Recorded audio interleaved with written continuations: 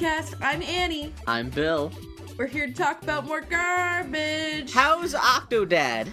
I've only played a little tiny bit. What's funny is that Octodad actually guilted me into being an actual adult. Because I started playing Octodad and my wife was watching it. She was like kind of sitting there in kind of disbelief going, is this really the game? Is really the game you're just an octopus pretending to be a band trying to do regular things as regularly as possible? And it was when I was mowing my lawn in-game that made me realize I really need to mow my lawn. So I stopped playing and went and mowed my lawn. So it's all just like mission-based stuff or what? Yeah, it's like you're in these environments, and then you are told various ways you need to interact with the environment without drawing too much attention to the fact like that you're timed or obviously an something? octopus. Yeah. I'm sorry, what was that, Bill? Is it timed? I have not hit anything that's timed yet. Oh, so you have to pretend that like you're pretending that you're human. You're trying to make it just so that people. Oh, that's actually kind of clever. Yeah. So you can't be too obviously fucked up. Well, but you got like a wife and kids, and so it was Jimmy. We were watching a friend of the podcast, Jimmy Pressler, last night playing the game, and I asked him, like, you have a normal wife? Is that Octo Mom? Is it like the whole Octo family? Because you're Octo Dad. I mean, the mom's not an octopus though.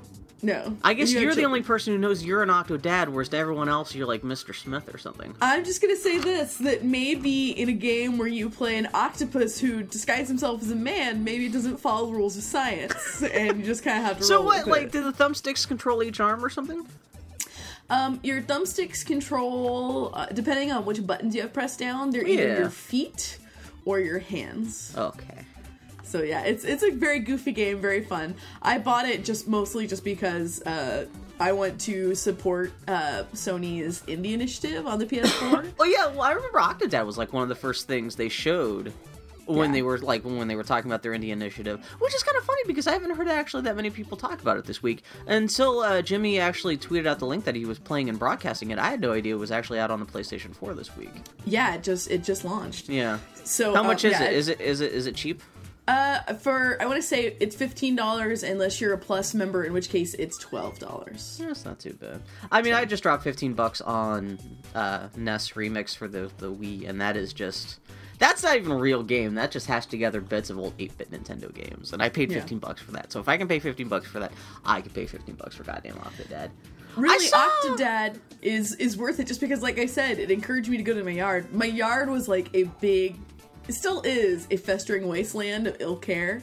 So I thought you had like a tiny ass little yard. You have a tiny ass little house. We do. How's it that much of a wasteland? Because like some Fallout bullshit. It turns out that when you don't maintain things, shit goes bad, and when shit goes bad, it's hard to maintain. So we had to go out there and we had to run to the hardware store and buy a bunch of shit. We just bought from a friend who's downsizing from a house to a condo a bunch of power tools. So we had like a hedge trimmer and a wood chipper and all this other shit that we got to use the fuck out of yesterday. And I went and got a weed corer because I have so many fucking weeds in my yard. All this shit for like a yard that's the size of like an island in the middle of the highway. Dude, my yard is bigger than that. We spent 2 hours working on our yard, and we still have probably about 6 hours of work to do. Is it at least close enough so like if you guys are getting all hot and sweaty while doing yard work, you guys can start kissing and be like, hey, how you doing? At least take advantage of the fact that you're doing all this yard work and be like, oh, I'm all grimy, and would you rub my back, and oh, my feet, can you just suck the sweat off my feet? Bill, you cannot eroticize yard work. Yard work is so exhausting. Even if you did have a fetish where nothing made you hotter than being covered with grime and being all bloody from ripping up rose bushes and all this shit. But you're so exhausted. What if you mow the lawn with a horsetail butt plug? That would solve all my problems, Bill. You've got it. And then when you actually run over a piece of metal, you have to bend over and sort it out. And then you have to actually sit down and clean out the treads and I'm just saying. Yeah. You are just saying that, Bill. No, but wood chippers are awesome, by the way. And I only fantasize about shoving my hands and do it about 8 or 9 times. Yeah, what do you put, what, do you guys have wood to chip? Yeah. Oh, yeah, I've got all sorts of bushes and trees and shit. Okay. So what do you do with, the mulch? Man, this is the least interesting opening to Boy Howdy Ever. What do you do with the stuff that the wood chipper creates? Well, at the end of the day, it's just easier to fill your bin with chips than it is with branches. Wow. So. Wait, what bin? Like your compost bin? No, my yard waste bin. This is really good podcasting. You're not wrong. Do you have a yard waste bin? You do too, Bill. The big green bin. The big green bin. That's the compost bin. Bill, do you fill that with compost every week? I try to. You know what? Actually, I stopped using the toilet and I just go straight into there now. I just made a seat. It's easy. You just get a wooden plank and actually, I don't have any tools like you do, so I learned from Kill Bill how to punch holes through wood. There you go. So I just took a wooden plank and just 5-finger punched my hole through the wood, and I just it's like using a commode in Hogan's Heroes. That's what I use. But I laid the plank over the mouth of the compost bin, and I heal the earth with my butt. Good job, Bill. Yeah. Heal the earth with my butt. Well done. When I'm sitting on the back porch, just loudly exploding into the compost bin, that's what I scream. I'll heal the earth. Anyway, Octodad gets points for me because not only did I enjoy playing this ridiculous game, but I also did chores. Very rarely do games encourage me to perform chores. They are usually a way to avoid my chores. No. So good job, Octodad. So wait, did you start watching Orphan Black this week? I watched all of season 1. Oh, really? What'd you think of episode 4 when the thing happens? Wow, Bill. We watched it all in the span of about 48 hours, so I can no more distinguish one episode from another than I can, Who's your favorite clone? So let's take a step back. Bill and I apparently both got into Orphan Black this week. Orphan Black being a Canadian sci-fi series about... Yeah, it's weirdly Canadian, but you have a lot of British people that show up for no reason. I know Canada's part of the Commonwealth, but it's still kind of funny to be there are 2 British people that show, Bill. Is that a lot to you? Really? Oh, okay. God damn it, Bill. There's a Mexican guy. So what do you think of Orphan Black? So Orphan Black is a sci-fi show in which a woman who is a troubled youth discovers that she is in fact one of a series of clones and gets caught up in this conspiracy. The thing about Orphan Black that's really impressive is it is a fucking tight little show. Like there is no fat on those bones. A lot of shit happens in that, and it is all relevant to furthering the plot. Mm-hmm. It's one of the tightest shows I've ever seen. Like seriously. And then on top of that, you have this one woman play multiple roles, and she does a phenomenal job. And she ain't bad to look at. And you get Orphan Black is one of the only shows I've ever seen where you actually see the moment of penetration on the screen. Really? So way to go, Orphan Black. Was I blacked out that episode?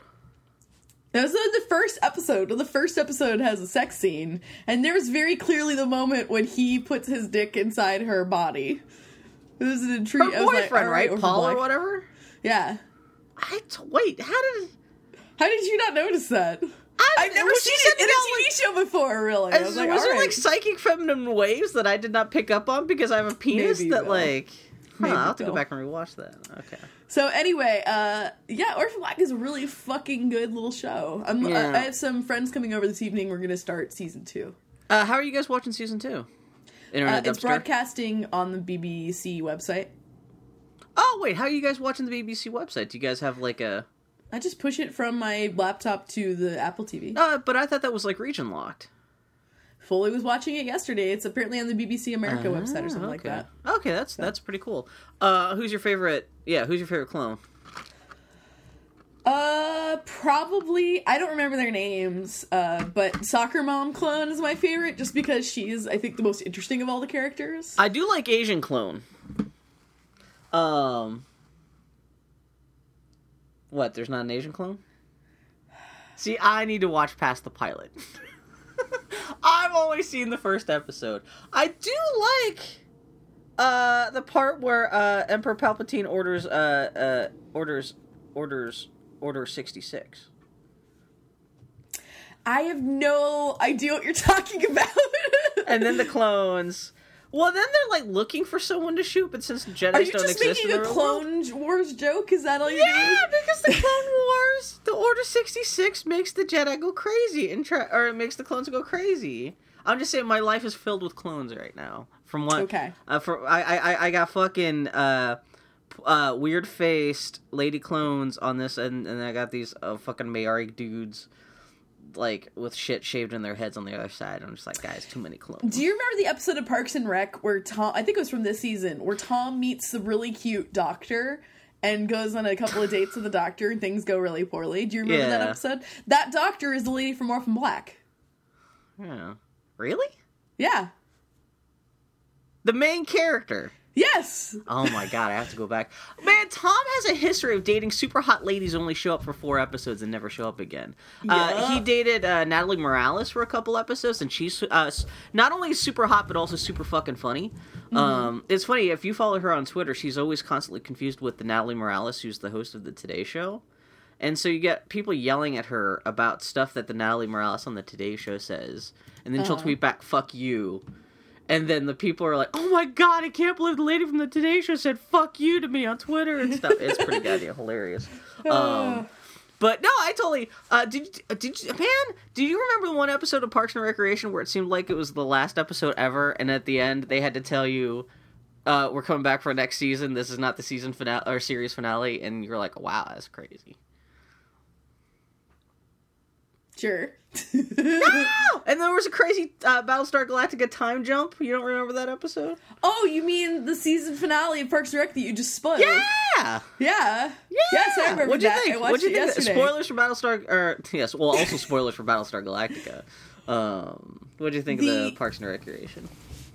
You know, it's interesting. The only 2 TV shows that my wife and I are watching right now, though I guess one is now over, are Hannibal and Parks and Rec. Mm-hmm. And so Saturdays, we have a ritual where we'll watch, she'll make breakfast and we'll watch those 2 shows. Mm-hmm. And it's great because those 2 shows are comfort food to me in very different ways. Very, very different ways. No shit, yeah. But yeah, I liked the Parks and Rec finale. My only complaint is that we watched we subscribed to Parks and Rec on iTunes, and on iTunes they had the extended version. Oh, really? And inevitably, extended versions always feel a little loogy because they add, 5 minutes of content that really isn't necessary. So it feels like weirdly paced. So that was my only complaint with that, but it was really very cute, very charming, and I'm excited about the new status quo because I've enjoyed the season of Parks and Rec, but I know others haven't, and the new status quo was not really going anywhere, so I'm excited about resetting what is normal on that show. What do you mean they didn't enjoy the new status quo? Oh, what with it, Leslie, Leslie having triplets? You are one of the people who was not digging this season. Well, I just think not because they've done anything in particular. It's just the fact that the show's been around for 6 years, and yeah, and there's only so many stories you can tell. I didn't really dislike the season. It's just like after a while things get a little stale. But yeah, you know what? I didn't realize. So this episode of Parks and Recreation, which seems to be seriously watching the episode, I was like, was this supposed to be like a series finale, not just a season finale? Because they wrap up a whole lot of stuff, and there's callbacks to pretty much everything that's ever happened on the show. Duke Silver is exposed. Mm-hmm. Which, of all the things that happened in that episode, I'm like, oh man, this episode's getting real. They exposed Duke Silver. They had a holographic Sebastian the Pony? That was pretty good. Little Sebastian. Yeah. Oh yeah, everyone sings the Sebastian Pony 5,000 candles in the one song.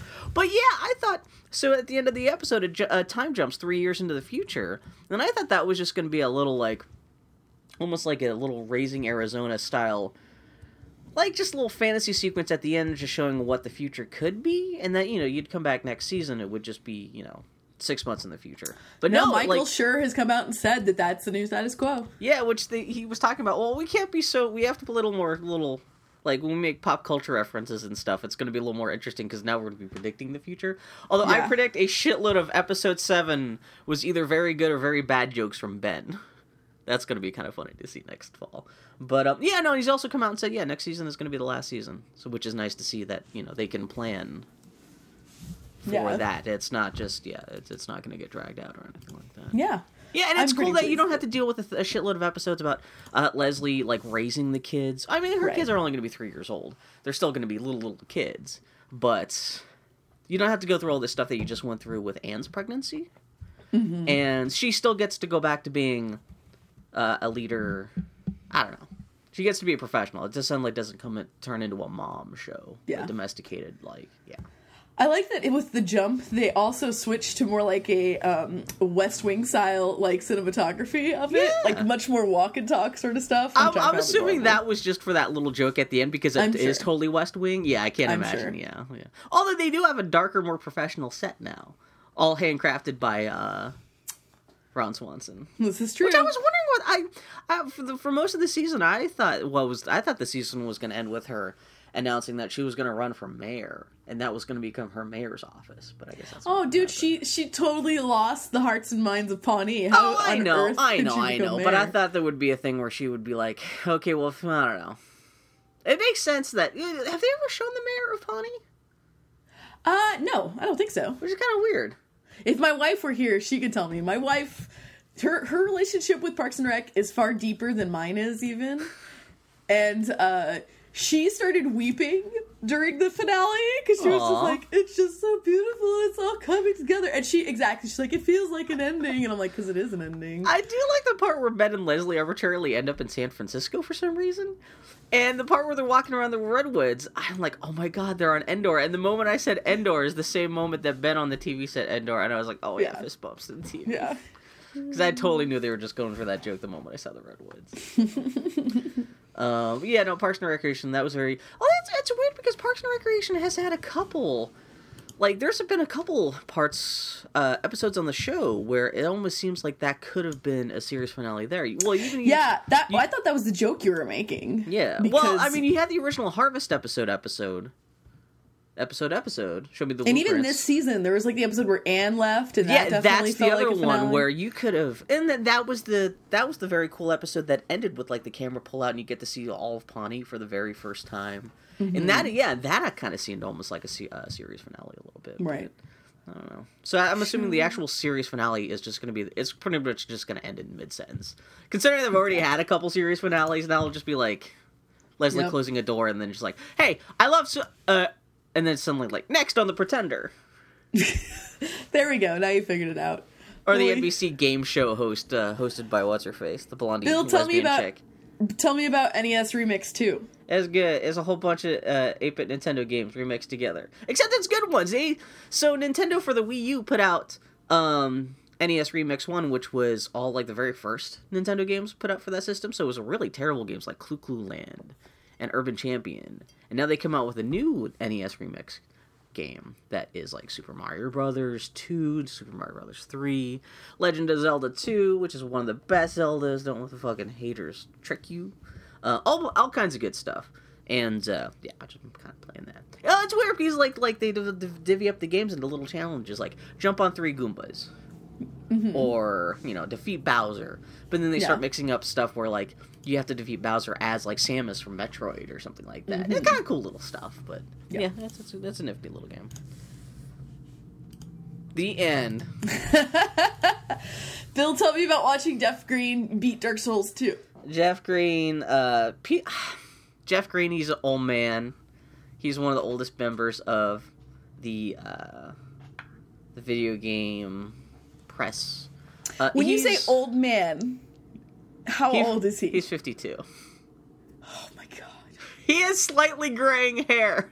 Which that shows you how brutal the games industry is. That, like, you could be 50 and it's like, oh, he's geriatric. He back in November, he started playing Dark Souls on the PC and he's been live streaming it. And he just finally beat the first game just like 3 days ago. He made it his mission to try to beat the game before Dark Souls 2 came out for the PC, which just happened on Friday. Mm-hmm. And he's not necessarily, he's not a bad player, but he started off, he was not very good at Dark Souls, but he beat he beat Dark Souls 1, which I never even did. And it was crazy seeing him fight the last boss because it looked like he was totally getting his ass kicked. Yeah. And there's this basic mechanic in Dark Souls called parrying and riposte, which is basic sword fighting terms where, like someone lunges you with a sword and you just knock their sword away and then you, essentially attack back. This is a basic Dark Souls fundamental thing that you should learn at the beginning of the game. He didn't know this thing even existed until people were yelling at him to do this for the final boss fight. So, not only was he fighting the final boss, but also at the same time trying to learn how to do this, like, parry riposte move, which is the only way to seemingly to kill the final boss.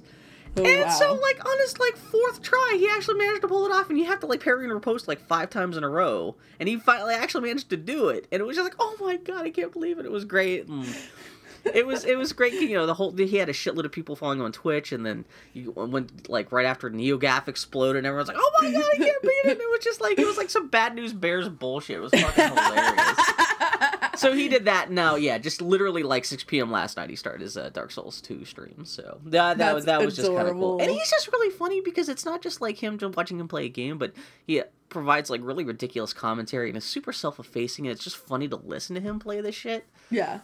So yeah, it's he's a really good example of Twitch streaming as like pure entertainment, and it's not just like, oh, I like watching Super Mario Brothers, so I'll just watch someone play Super Mario Brothers. But he's more entertaining than we are. Let's put it this way. Yeah, so that's people listening to us should just shut this off and just go look up his YouTube archive of Jeff Green plays Dark Souls stuff. But it was very goddamn cute. It was like watching a TV show. It was like the geek equivalent of watching like a very specific weird little sporting event. Well, that's the thing. That's what live streaming is at its best. Is like you get that, because that's what gaming is at its best. Oh, you get that sort of feeling of victory and triumph, and the idea of sharing that is super compelling. So. Mm-hmm. Yeah, I love Jeff Green. Is the best. Have you ever seen Jeff Green or heard about him very much or anything like that? Because I know he's kind of a niche personality. Only through you. Let me see if I remember. He was on the One Up podcast and was part of that Yeah, he was part of that network. Yeah. But he then became the like community manager person for Peggle. Yeah. Am I remembering this correctly? You know what's up. There we go. Now he left Peggle and now he's just like working for himself. He's like advising Not Peggle, I should say PopCap. Yeah, whatever. Oh. You know, PopCap's getting fucked up. Supposedly they're kind of like going down the drain. Like they're not making that as much money as they used to. Yeah, that's what happens when your success is based on like 1 or 2 properties. Yeah, seriously. So watch out, King Saga, or whatever the fuck. Candy Crush or whatever. Here's a sentence I really don't want to ask you, but I'm going to ask you because it's in your show notes, and if I don't ask you about it, then you're gonna. Then I'm gonna bring it up in the worst way possible. Hold on. What? Let me check my notes. We missed something. I want to talk about the Game of Thrones controversy. So you haven't seen the episode, right? I stopped watching Game of Thrones. What? Like voluntarily? Yeah. Why? Because it's Game of Thrones. What the hell? I've read those books. It's not what does that fun. mean?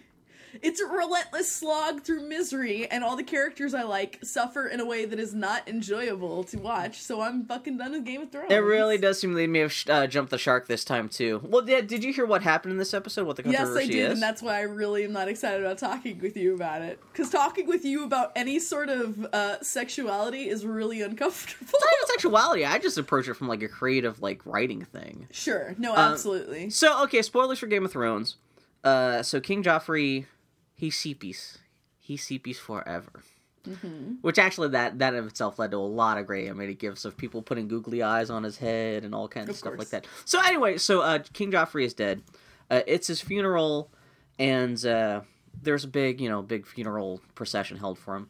And after the funeral, Cersei and his parents, essentially, Cersei and Jaime, I guess in the books, fuck next to his corpse. Mm-hmm. Yes. Although reading the excerpts, which were published online just as a result of the changes they made in this episode, where something like that happens. I guess in the original book, for some reason, Jaime approaches Cersei and they start making out, but it's kind of rapey, but then turns into consensual sex. It's kind of that weird zone of just like contentious power play shit. It is the official end of their relationship. Yeah. Where their relationship stops being something... I mean, you gotta say it. Stops being something positive and based out of love. Yeah. Yeah, however creepy and uncomfortable that may be, and turns into something poisonous. This is kind of the moment where that happens, but it is still a consensual moment. Yeah. So, the TV show shorthand for this was Jaime just rapes Cersei. Yeah, and I almost said it's not violent. I mean, it's violent, rape is a violent act, but it's not like it's fucked up. But so this it is a watershed change for the show, though, where it seems completely arbitrary, unless this really is the show creators' their shorthand for showing how pretty much what you said, like their relationship becoming poisonous, and it's no longer like anything resembling love or anything. So where I object to this, obviously, for a lot of reasons, but sexual assault is uncomfortable, and you got to be really fucking careful whenever you use it in any sort of medium. But just hearing about it, what makes me most upset about it is the thing that I love about Cersei's character is that she makes terrible choices all the time, but she always thinks that she is wronged, and she always thinks that she deserves triumph, or that her weak moments are actually triumphs, and every single thing she has done, she has chosen to do. And like, she is entirely her own agent. That is the thing about Cersei, and that's why I find her a really interesting character, is that she makes every single choice herself.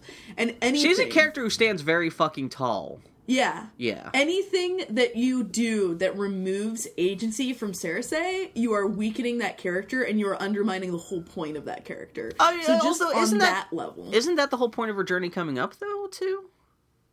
Her journey coming up? Well, she gets kicked in the teeth, and this is her the beginning of her process of essentially being stripped of all that, right?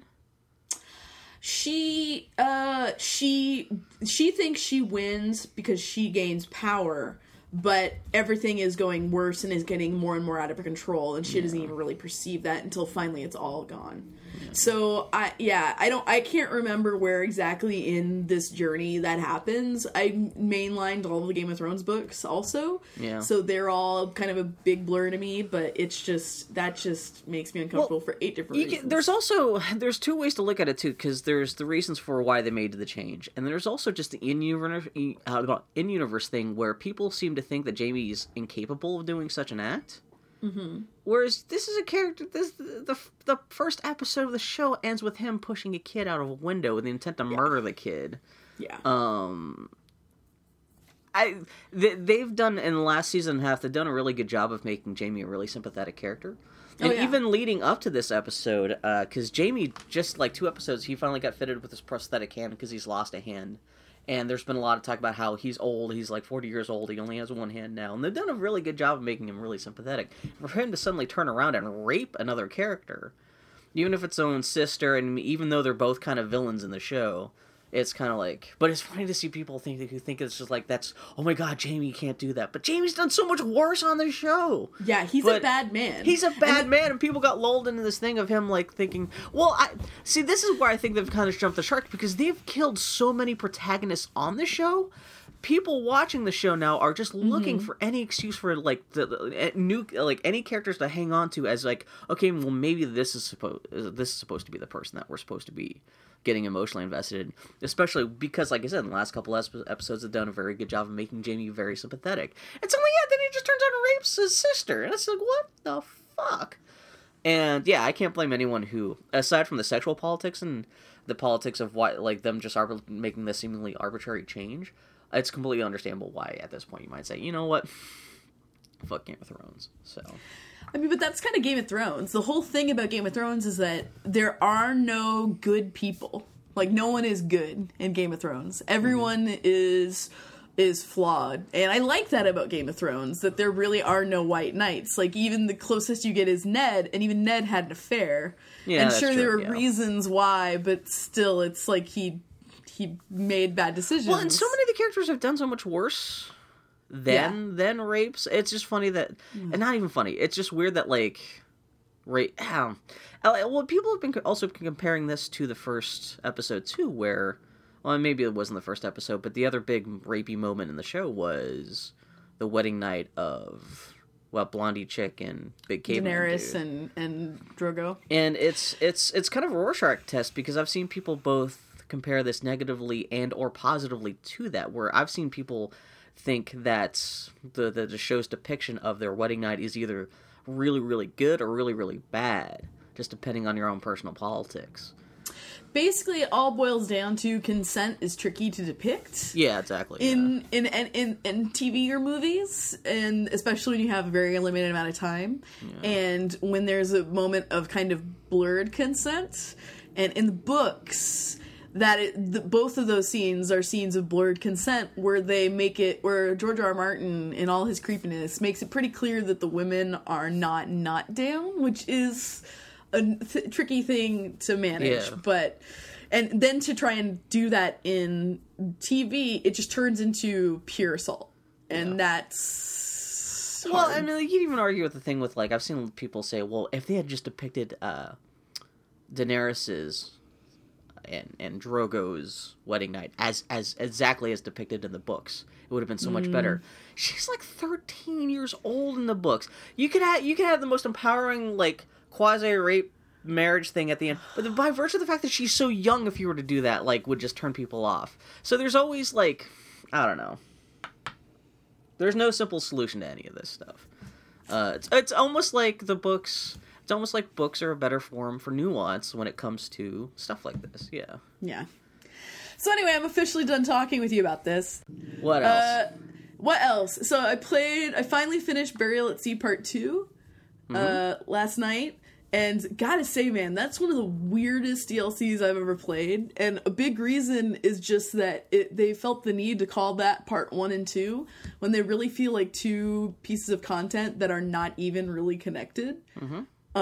It's really confusing as hell, too. You've got the whole multiverse thing going on, so it's all kind of a blur. Part 1, you play a Booker DeWitt who is in the Rapture timeline, has sold his daughter, and in doing so, when he passes her through the portal, instead of losing her pinky, she loses her head. So he sees his daughter get killed. And is that what happens? That's what happens in the first DLC? Yeah. Well, you see this flashback, and that's what caused Booker to... Yeah, I heard spoilers, but I didn't realize that was... What? So it really shakes him and breaks him in a fundamental way. Yeah. So he becomes a detective in Rapture, and the opening of Part 1 is Elizabeth shows up, and he needlessly doesn't recognize her because this Booker doesn't really know her. And she hires him to help track down this girl, Sally, who's gone missing. And Elizabeth has no relation to Sally, so her motives seem kind of weird, and she seems very enigmatic and other, and Booker is kind of attracted to her, but it's all kind of, strange. And eventually you find out that Sally, she's a little sister, and that you feel really compelled to save her because of... obviously you feel like you've wronged a little girl, so you need to save this little girl to help atone for your sins. In the end, Elizabeth, you track her down to this heating vent system, and you get all the splicers around her, and you're like, you're finally going to save Sally, but she won't get out of the heating vent. And so Elizabeth cranks up the heat in the heating vents. And Sally is being boiled alive in this heating vents, but still doesn't want to come out because she's so scared. And you are like screaming, and she's screaming, and it's like, Sally, and you're like, and and Elizabeth chooses this moment to confront you and is like, oh, well, you killed Elizabeth. I'm Elizabeth. I'm here to wreak vengeance on you. And Big Daddy kills you because you're causing Sally to scream. And that's the end of Part 1. So, like, I'm kind of interested in... I mean, I gotta say, the idea of Elizabeth as this multiverse-spanning agent of vengeance is kind of an interesting thing, only because that's the sort of story you would not get to see a woman doing in video games. Like, you could see a dude being an agent of vengeance and that being a motivating factor in a video game, but I can't think of ever having seen that with a woman protagonist. So I was like, okay, that's kind of interesting. Except Part 2 opens with you, and I barely remember all this, so bear with me. You find Elizabeth's dead body. That Elizabeth, Burial at Sea Part 1 Elizabeth, is killed by the Big Daddy. And you are now an Elizabeth who has been sent to this universe. I think you're actually BioShock Infinite Elizabeth. You are sent to this universe, and when you go to this universe, you lose your memory, and since you are dead in this universe, your nose is bleeding because you're in the wrong timeline. Yeah. And your time is numbered. And somehow you not only have lost your memory, you've lost your powers, so you can no longer open tears. So you have chosen to go into this universe. It's like a one-way trip. But you can't leave. Yeah. So, and you can't remember why you chose to get into this universe. But obviously you had some sort of plan and you thought it was worth dying for. So over the course of Burial at Sea Part 2, you're like, well, then I'm going to save Sally. Never mind that it's really confusing because you just saw an Elizabeth in Part 1 who cared so little for Sally for the sake of her vengeance that she was willing to burn Sally alive just to get Booker. So, it's already kind of jarring from that perspective. And then you Elizabeth hold on. You're there. I like now you're turning into Bill, where like you're losing track of your own story halfway through. It's like that whole multiverse thing where it's like, but in this timeline, that's exactly, yeah. So you're there. It's kind of like you're right there on the eve of the Revolt of Rapture. Yeah, and you essentially cause the events of BioShock 1. See, I've heard about this because aren't you trying to help out Fontaine? Yes. So Fontaine has Sally. And so you are trying... Fontaine is like, I'll give you Sally if you help me. Get like my get all of my guys who are trapped down in this area to Rapture so I can start this revolt proper, which you do. So you cause that action in BioShock. And then he's like, I also need the ace in the hole. And the ace in the hole is the... you don't know what it is until the very end of the game. It's the key phrase. It's the triggering phrase that Fontaine uses on the protagonist in BioShock 1. It's, would you kindly? Yeah. You give Fontaine that information that he needs to manipulate the events of BioShock 1. And during all this, as you're getting this, you realize that you chose, and you don't remember this, but you chose to go to this timeline to cause the events of BioShock 1 because in giving Fontaine this trigger phrase, because Ryan is like, you're a fool, you a fool, Fontaine's gonna turn on you, you know this, he's going to betray you. And you say, but really Fontaine is the patsy here because by giving him this key phrase, I'm causing the events that will cause the protagonist from BioShock 1 to come to Rapture and kill Fontaine and free the little sisters, and therefore free Sally. And so the end of Burial at Sea Part 2 is Fontaine kills you, Elizabeth, main universe Elizabeth, but it's okay because this eventually will save Sally. And this is worth dying for. Is there so what makes you think it's actually like BioShock Infinite Elizabeth, like the one that we know that we've spent time with? I don't know if she had like the choker or anything like very specific, anything where it would make it like that. That's got to be the one that we know, or maybe that's just The whole thing is that she's saying that she has...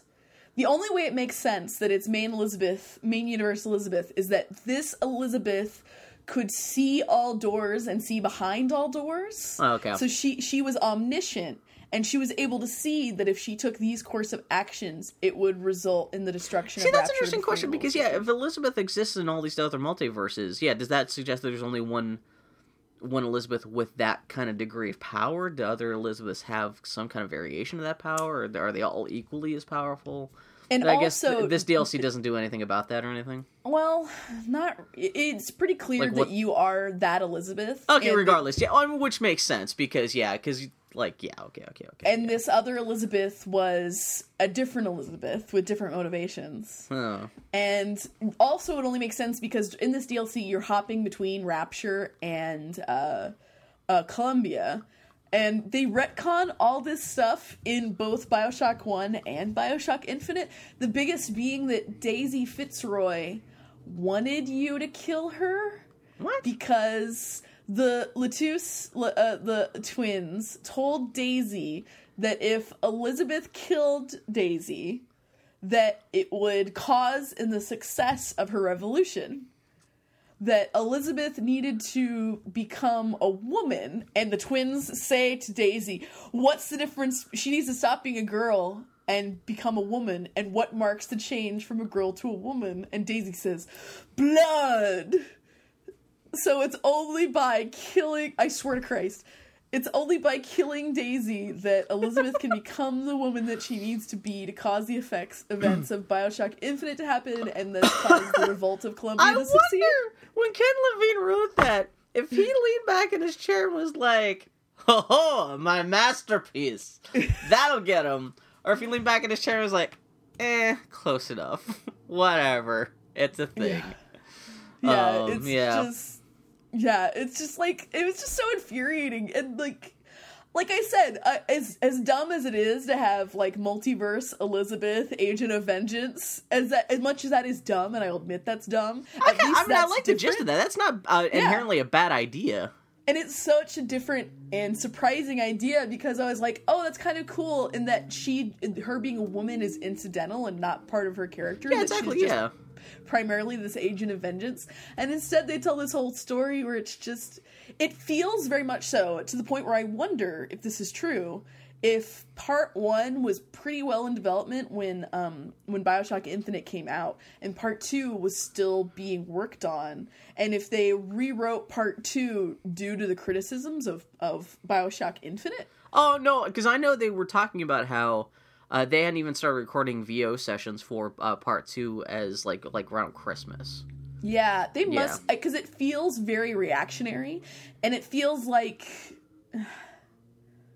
Yeah, I don't know. It's weird. It sounds so weird that this last bit of Infinite DLC, too, is pretty much just all about the original BioShock, too. In a way, it's a very fitting way for Irrational Entertainment, or Irrational to have done their last thing. It ties back to their most notable Which makes property. Sense, because, it's the best thing that they've ever done, but it is funny that, like, for even BioShock Infinite is essentially just, like, is in service to the original BioShock. It doesn't really stand on its own. It just, totally cheapens both properties. You think so?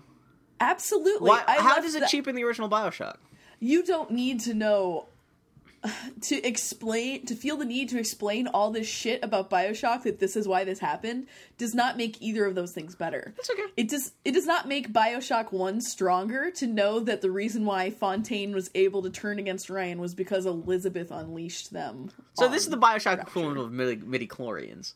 Pretty much. Yeah. It feels like fan fiction. It really is what it feels like. Okay, yeah. Where it's like just this needless connections and stuff, and like you find out that Suchong and Fink were in communication, and that they were sharing their studies with each other, and like that's why the Songbird and the Big Daddies are similar. And I mean, that makes sense. You could even insinuate that just from their design in the original game. Well, the Infinite does a lot of that, where it's kind of insinuated that like most of their technology is leaked through from Rapture, but it's definitely dependent on that stuff though. This whole DLC, all it does is kind of underline it and explain. And the insinuation is so much stronger than an explanation. Yeah. And it's just so upsetting that I was so excited about being able to play Elizabeth and seeing what Elizabeth as a character on her own would be like, and like what kind of journey she would go on her own. And it's just not interesting. It's just they managed to waste that character even more. It's just, BioShock Infinite, you fools. Oh my god. I just want there to be a third piece of DLC where it's about her becoming post-menopausal. Uh-huh. And someone comes out and says, you know what the difference between a woman and an old woman is? Golden Girls. And someone's got like the Golden Girls box set, or like, let's go gambling, or I don't know. Yeah. Now I really want to hack BioShock Infinite so when you meet old Elizabeth, it's just B. Arthur.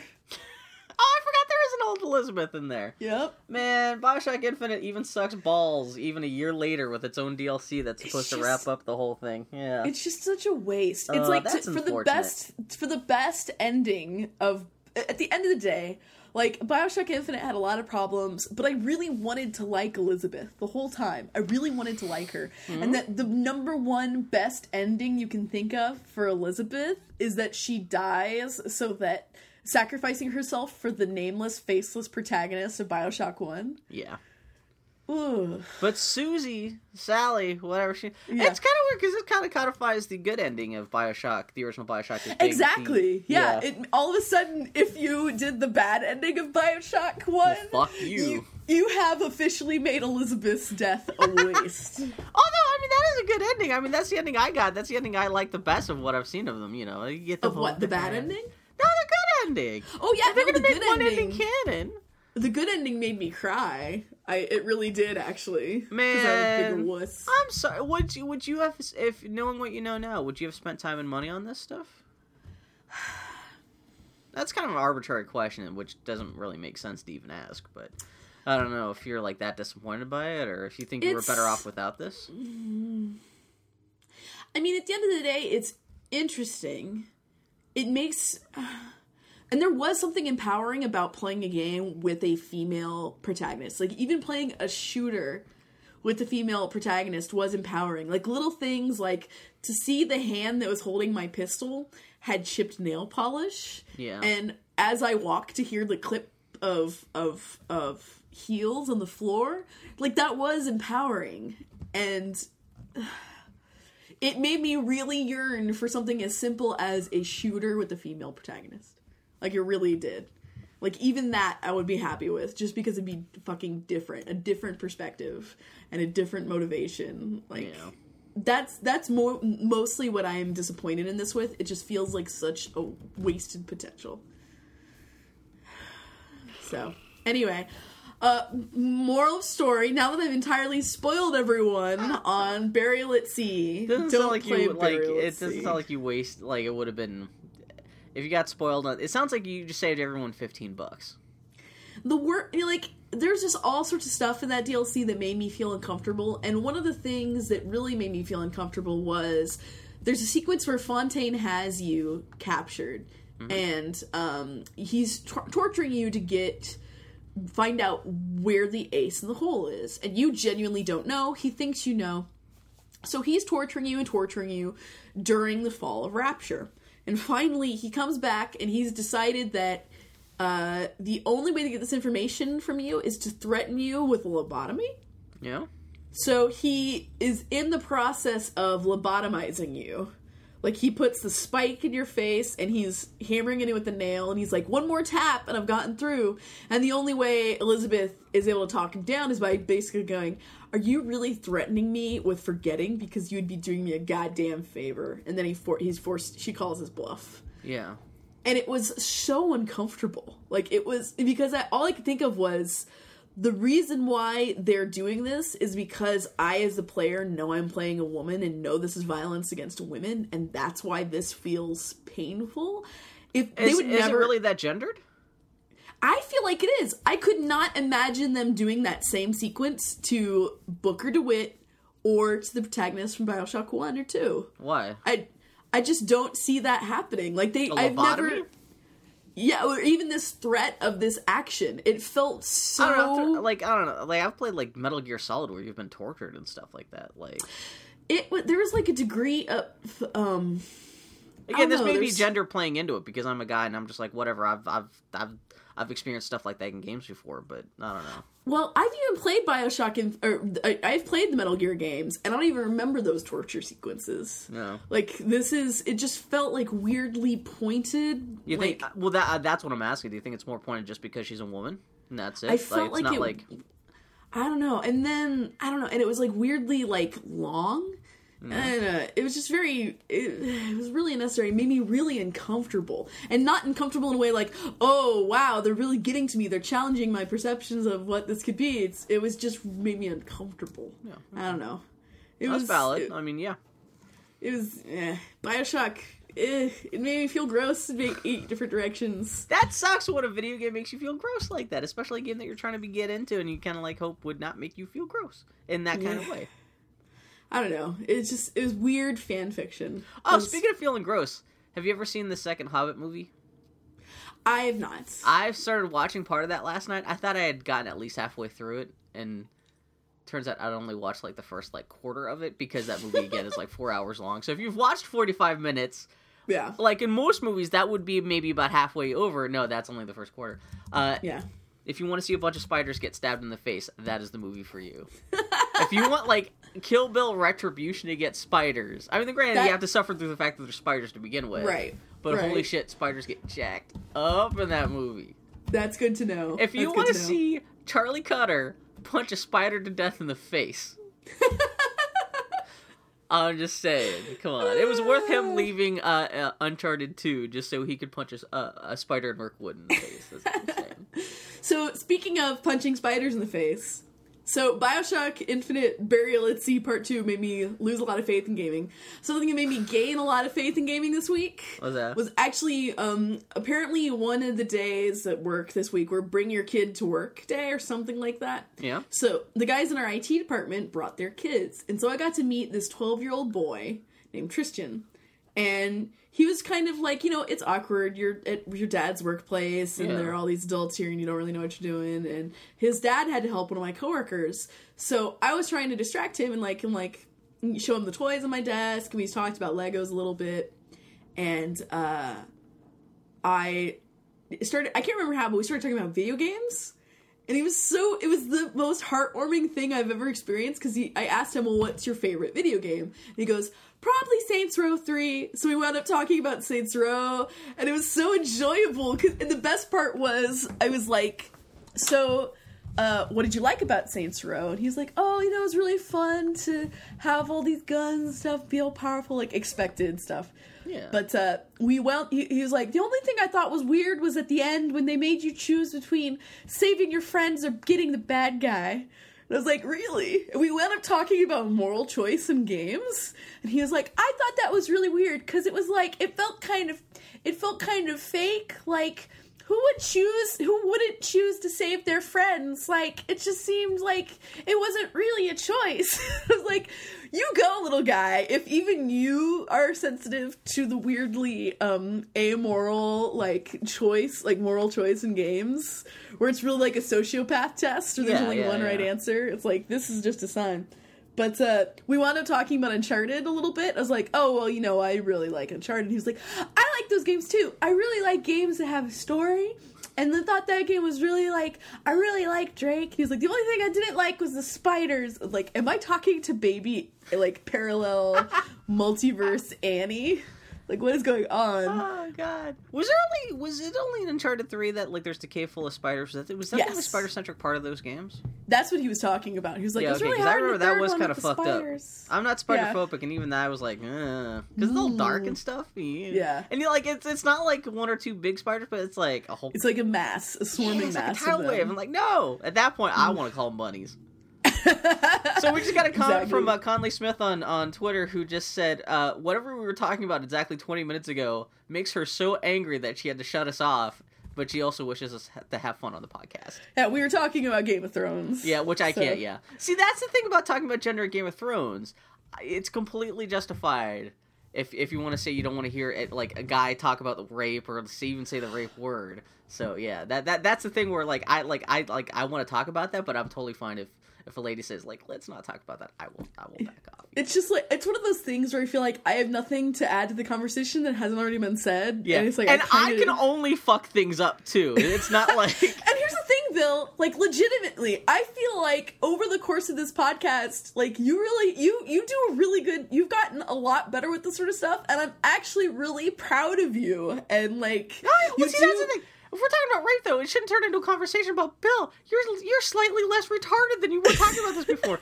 I hate the idea that the conversation will ever turn around to, okay, well, let's give a man a medal because he is vaguely less incompetent about talking about this.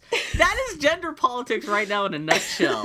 You're the one at the disadvantage just by our genders in this conversation, but yet you're in the position of having to pet me, so I feel better, even though you're already feeling much more oogie about this than I could. So, welcome to the 21st century, gender politics.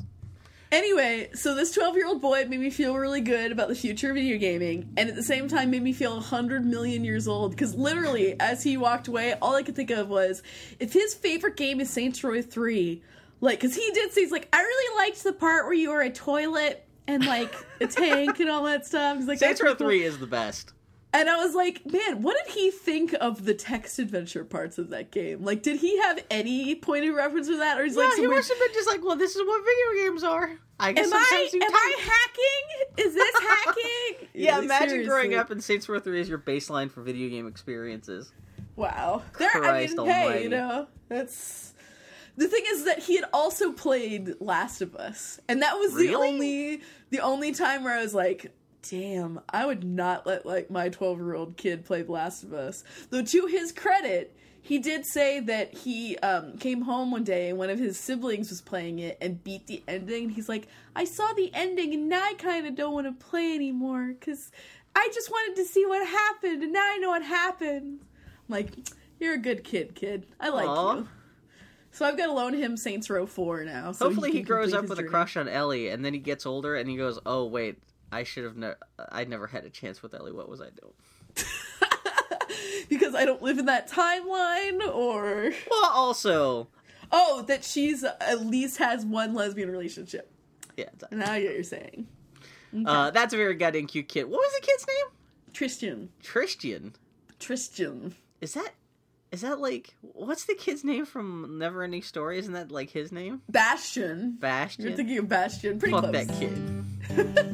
Anyway. And with that, we're going to take a break and be back for the Geek Week in Review. Ryan rewards those who strong and able. While I work hard, just putting food on the table. And if the good life is dessert, then I gotta ask why. Why don't I have a slice of that pie? Why? Hey everybody, we're back and it's time for the Geek Week in Review. Oh, speaking of Conley, I should also mention that it seems like next Monday, was it next Sunday, the 4th? May the 4th? It seems like we're shaping up to have a Star Wars-centric podcast starring Conley and Jimmy. Excellent! Oh, that'll be good. Yeah. I forgot I didn't have Jimmy's email address, but Jimmy and we had a conversation this week over Twitter messages. There's a whole thing about the John Williams concert we'll have to talk about on next week's podcast, which is hilarious. Essentially, Jimmy has my seat at the John Williams show tomorrow. Oh, does he? Yeah, there's a whole thing that happened. It's fucking hilarious. Oh, he snuck in at the last moment.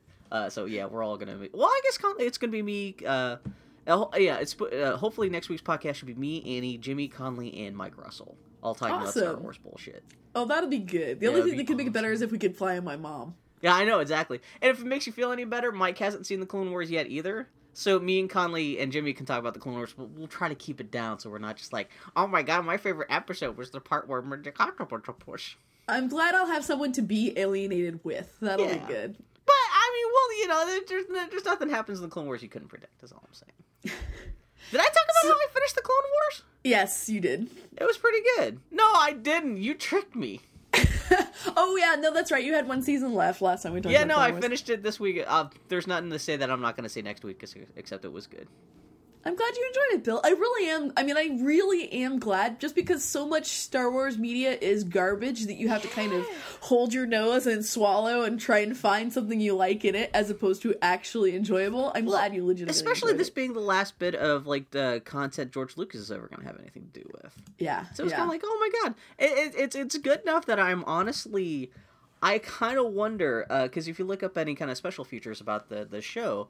the guy who wrote and directed a lot of the episodes, and essentially the showrunner of the Clone Wars, he keeps on talking about how this character idea was an idea of George Lucas's, or this character or this like story arc was an idea George Lucas had.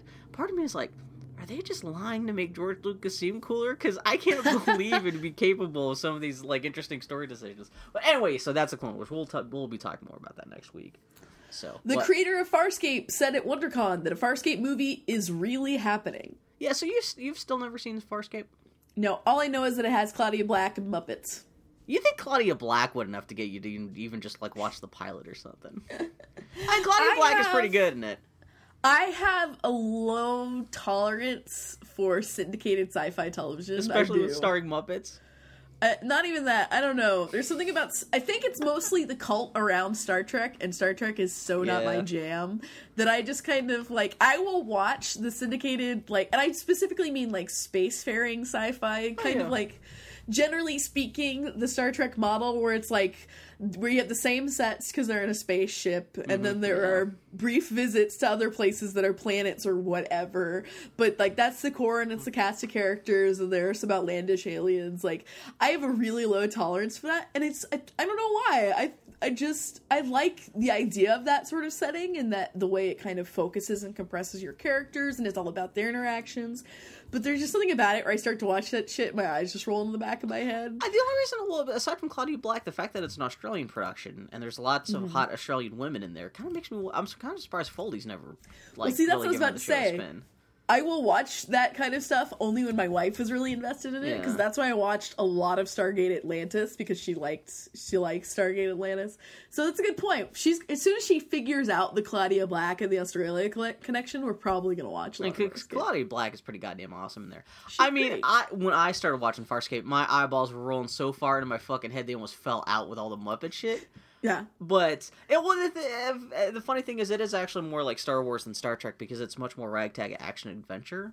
Sure. The whole point is it's a bunch of like thieves and criminals on the run. It's not supposed to be, it's not like some scientific organization going off and exploring the galaxy or anything like that. So, but yeah, no, Farscape is actually pretty good. And yeah, so the creator of the show was at Farscape. God knows if there's ever actually going to be a movie, but he was just claiming that they have the green light to actually start work on a script and blah blah blah. Man, that's nuts. Who's gonna give a Farscape movie money? Well, that's the thing. You know what? I was wondering why this is coming up now. I kind of wonder if Galaxy of the what the hell is it called? Galaxy of the Guardians of the Galaxy. If that does well, because that's essentially the same idea.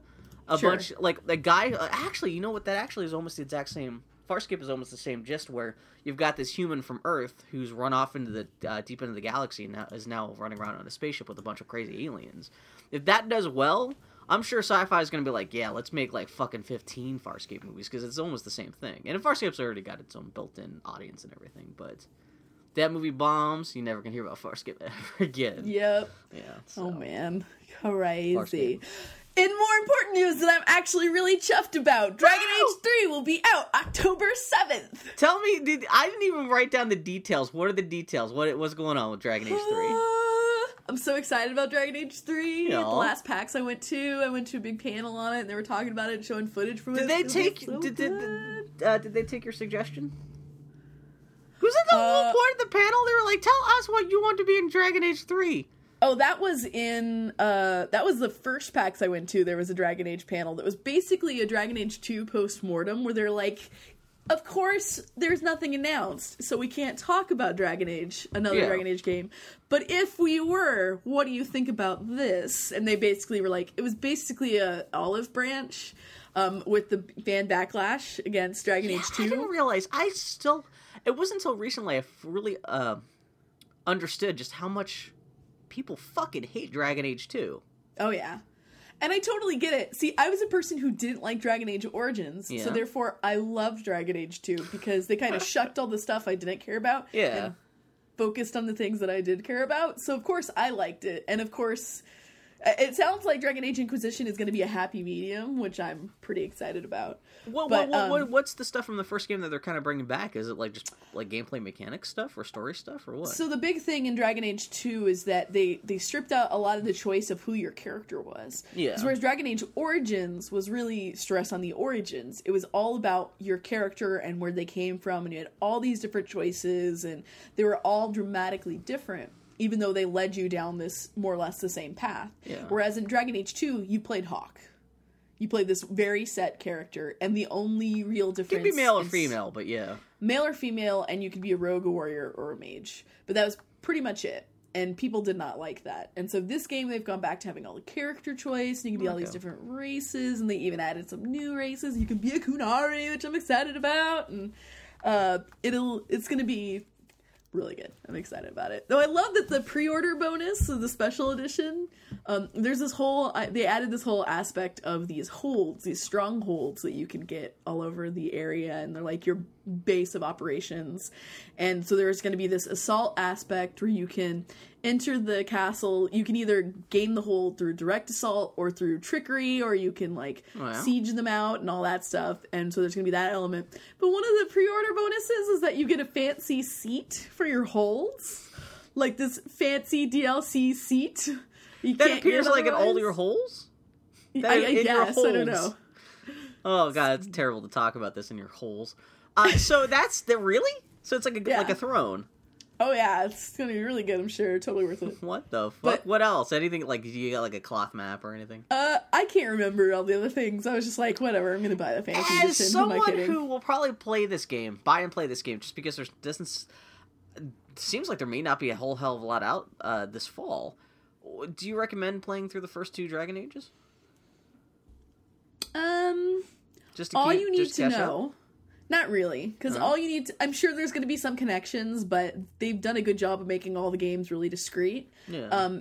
The events of Dragon Age 2 sort of lead into the events of Dragon Age 3, but all you need to know is that Fantasy Kingdom is overrun by these creatures from below, and you barely managed to beat them back in the first game. In the second game, the fragile balance between magic and non-magic is broken by an extreme terrorist attack. And in the third game, somehow there is a bolt of green light from the sky that breaks.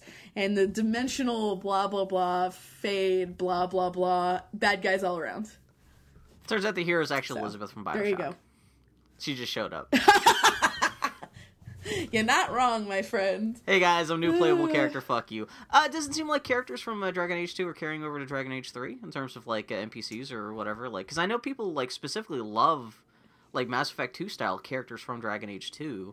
At least. I don't know, yeah. There was, the Dragon Age 2 had a framing device where it was this woman who was a member of the Inquisition, Cassandra, is interrogating this dwarf guy, Varric.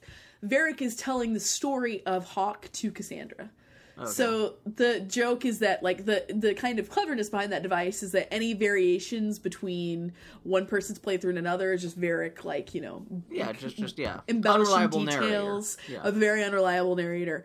And, but anyway, you cannot romance Varric in Dragon Age 2, because he is telling the story. Perhaps, though, he was just not telling about your relationship, because it hurt him so. But anyway, in Dragon Age 3, Cassandra is actually a member of your party, because you are in the Inquisition. You are the Inquisitor, in fact. Oh, okay. And Varric is also a member of your party. They also bring back Leliana, who is from the first game, and you learn at the end of Dragon Age 2 is also a member of the Inquisition. And who are the fuckable characters? Isn't there a super hot badass lady that everyone wants to shut up in Dragon Age 2? Or at least the players with taste? I thought there was like some super like Morgana or some kind of like... I've heard very specifically where people are like, man, Dragon Age 2, you just gotta, it's just worth playing for Verstappen so-and-so lady. Isabella? Or so-and-so guy. Isabella is the hot pirate lady voiced by Claudia Black. Oh, maybe that's her. I don't know.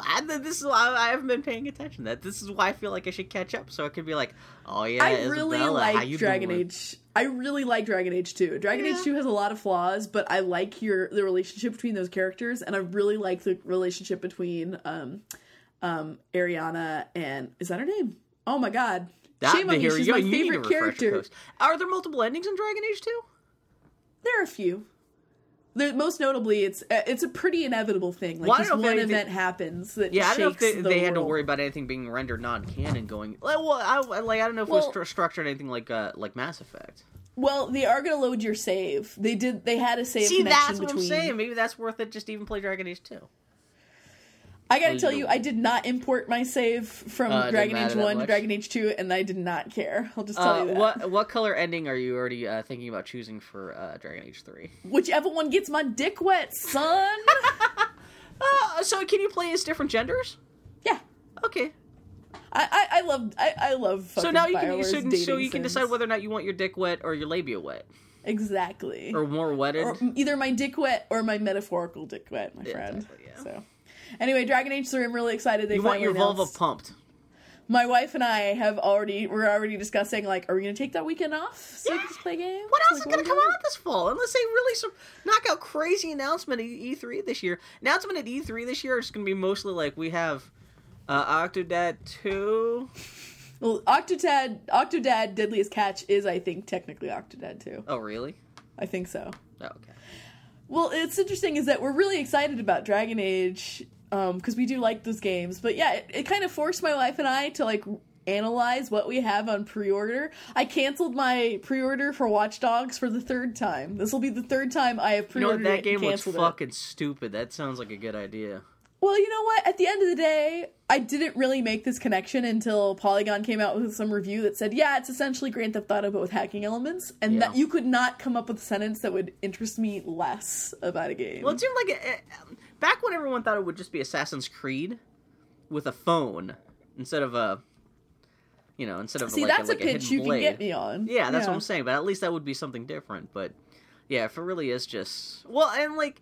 It's not even... I'm not even worried about the gameplay stuff. I'm just worried when it comes to Watch Dogs, the writing, where it's going to be like, yeah, you're a super gruff-voiced white guy who's like, yeah, I'm going to take down the system. And it's all like crappy near-future bullshit. At the end of the day, with writing in games, I always assume the worst and am pleasantly surprised by anything else. Yeah. Like, if the general premise is intriguing enough to me, I'll try it, even if I know it is going to be terrible. And yeah, the premise of Watch Dogs is kind of intriguing to me, and it seems like kind of a clever... I like the idea of hacking in games, and like being able to read people's emails and doing all that stuff is really intriguing to me. But yeah, the Grand Theft Auto element, you could not interest me less. I don't want to get in a fast car. I want to hack the Matrix. Oh shit, we've been getting notes from people. I forgot that there's people can actually leave us feedback. Jacob Dahl says, wow, fuck Ken Levine. This is from like an hour ago. I was going to say, here's the part where Bill just reads things from the past. What? Okay. You don't want to make it that they're tweeting at us. I just want tweeting at us. I'm commenting. Dick. Jacob Dahl also says, I've never seen a franchise take such a hard turn towards being awful as BioShock. BioShock 2 is still pretty good, though. Brian Smith asks, have you guys watched The Bravest Warriors? We just started watching it, and it is so good, better than Adventure Time. I have only watched a couple of episodes of Bravest Warriors. It's very cute. I've read actually more of the comics, oddly. Yeah, it's no Bee and Puppy Cat, though. Well, no, nothing is Bee and Puppy Cat, my friend. Have you been keeping up with Steven Universe? I have not watched any episodes since the pilot. Oh, you know what? That's the thing. Now that I'm done with Clone Wars, I think I'm going to start finally catching up on Adventure Time. Finally. Yeah. What's really pushing me towards that is the fact that they just started season 6 of Adventure Time. Yeah. Which blows my fucking mind, because they just wrapped up season 5 of Adventure Time less than a month ago. And season 5 of Adventure Time was 2 years long. Yeah. Did they ever stop making Adventure Time for more than 4 weeks? Their concept of what a season is or is not is very abstract. Well, that's the thing. If Adventure Time was just like old Looney Tunes cartoons or like old Mickey Mouse cartoons where there was no story or plot to keep up with, if it was just like random shit happening for 15 minutes every week, that'd be one thing. But like, it's interesting that they're cranking this much material out, and there's an actual shape to the story. There's an actual like plot elements and characters change and stuff like that. Well, what I like about Adventure Time is that there's no canon until there is. Yeah. Which is a really kind of awesome way to approach things. I'm just waiting for Gravity Falls to come back. Shit. But yeah, I guess we haven't watched The Bravest Warriors yet. Isn't Bravest Warriors, that's just YouTube only, right? Correct. Oh, okay. Yeah, it's part of the cartoon hangover, much like Bee and Puppy Cat is. Okay. So. What else? Yeah. Cute shit. Let's see, I clicked away from show notes because we're talking about enough other things. Uh-oh. Assassin's Creed Unity will reportedly feature 4-player story co-op. Yeah, so it sounds like that's going to be and I guess that would be unique only to the next-gen console versions. By next-gen, I mean current-gen, because we bought them on PlayStation 4s. Because we're rich, white, middle-class Americans. How you doing if you're in Japan? Oh, no, it's actually out in Japan. Where's PlayStation 4 not out at? Right, Europe? Is Europe a country? Wow. There's absolutely nothing else to talk about other than the rumor that the Assassin's Creed may have 4-player story co-op, which is interesting. That is cool. If it would be, maybe it's not campaign stuff. I wonder if they're just going to do the Call of Duty thing where it's a separate mode where there's like specific missions. Or like in Red Dead Redemption, where they had like the story-based missions that you could play with other people. That's true. But that'd be kind of nice. I mean, that's Assassin's Creed needs something. Just moving it to France, giving everyone French accents isn't gonna cut it. They need something. And multiplayer is far more compelling to me when it's cooperative multiplayer as opposed to like deathmatch sort of multiplayer. So yeah, exactly. Yeah. hooray on that. Of course, I don't have 4 people. Sorry, everyone, but I don't have 4 people I really would want to play a narrative game with. That's what I was going to say, because I would love to play with you, but you would never want to play with me. Well, no, I'm like, okay, so I play with you. I don't, and like maybe Jimmy. And I guess Brian has PS4, I think. Buy Foley her own there's 4 PlayStation people. 4. I'm sorry, what? Buy Foley her own PlayStation 4. God, no. We had talked about doing that for Xbox, and I'm just saying, if we couldn't get it up to do that during the entire life of the Xbox 360, we're not going to do it for this one. Come on. Yeah. Nope. Naughty Dog's art director, Nate Wells, the guy who jumped ship from Irrational when Infinite was stuck in the mud, left the studio to join the indie team that made Unfinished Swan. I completely forget what Unfinished Swan was. So Nate Wells, I may be misremembering, but I think he was also the art director on Enslaved?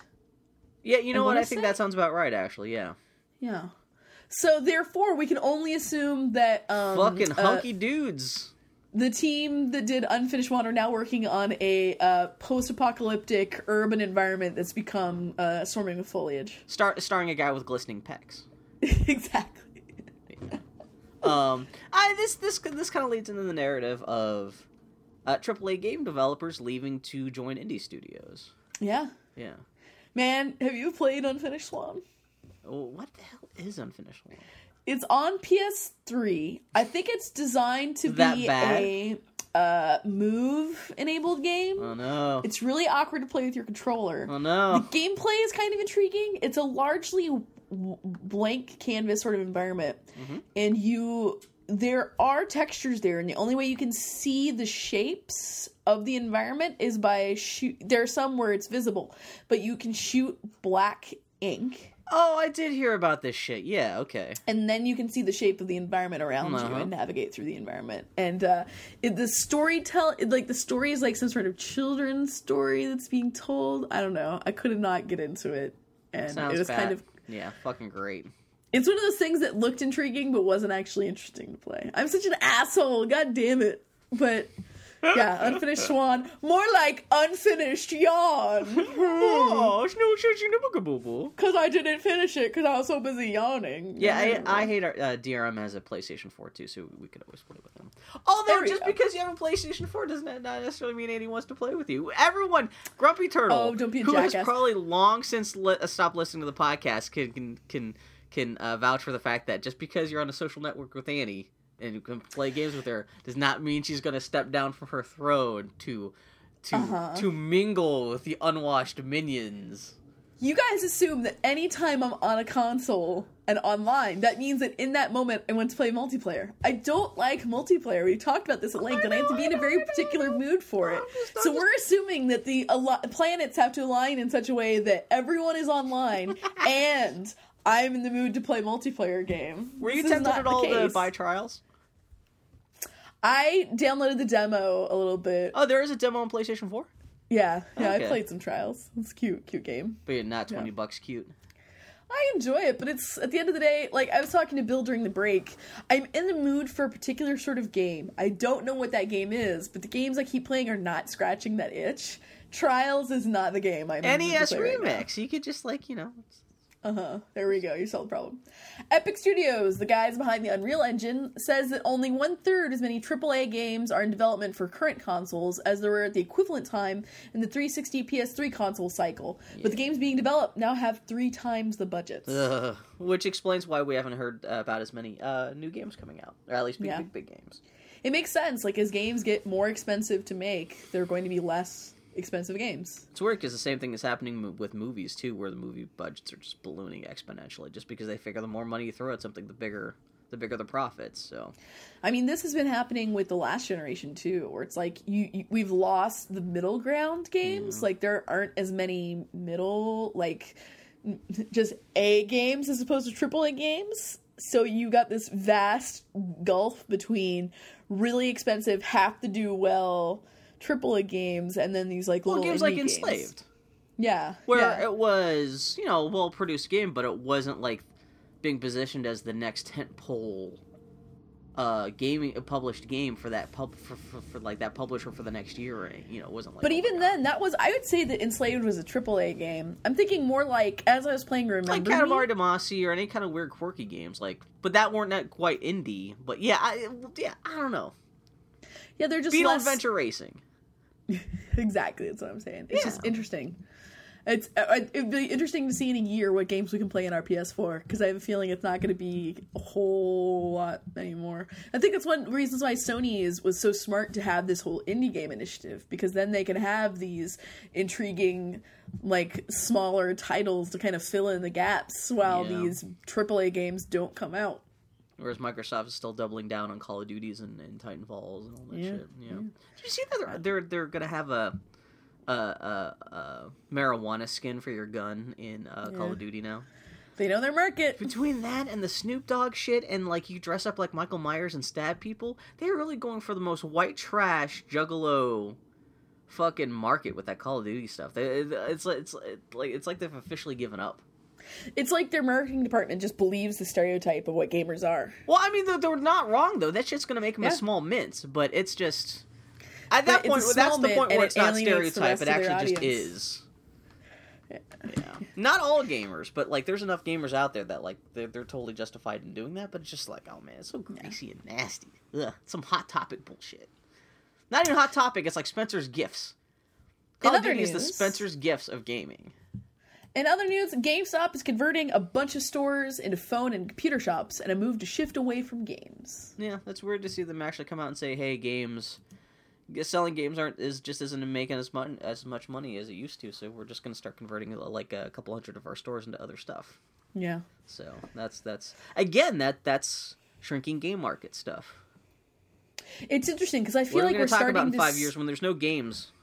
The fiscal cycle and the development cycle of these things can be so delayed from the economic cycle, or which is to say, the economic shifts when the changes that it causes and the kind of taste, like the folks who are actually creating the product and marketing the product, since that reaction could be so delayed, we're just now starting to see the impact of the shrinking AAA game market in a real and viable way. It's just kind of interesting. Yeah.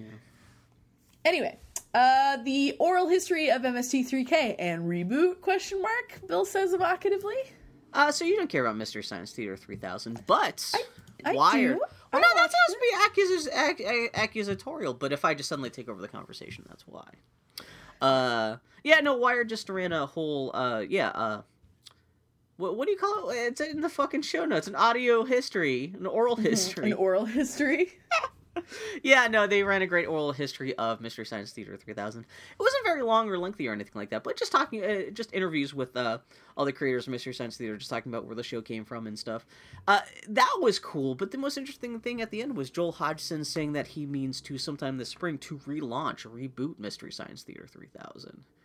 And he hasn't said anything more about that, but I don't know, that'll be cool to see. Well, it's they talk about this in the oral history. The reason why he left was because he started off Mystery Science Theater 3000 at this little rinky-dink TV station on the outskirts of Minneapolis. And he was in charge of all the creative stuff, and the guy who ran the TV show, he just put him in charge of all the business stuff of Mystery Science Theater 3000. So they essentially own two different halves of Mystery Science Theater 3000. As the show started getting more popular, this guy, Jim Mallon, the guy who ran the TV show, he kept on trying to turn Mystery Science Theater 3000 into a movie and trying to spin it off and all this other stuff that Joel Hodgson didn't want to get involved in. He's just like, we have a TV show.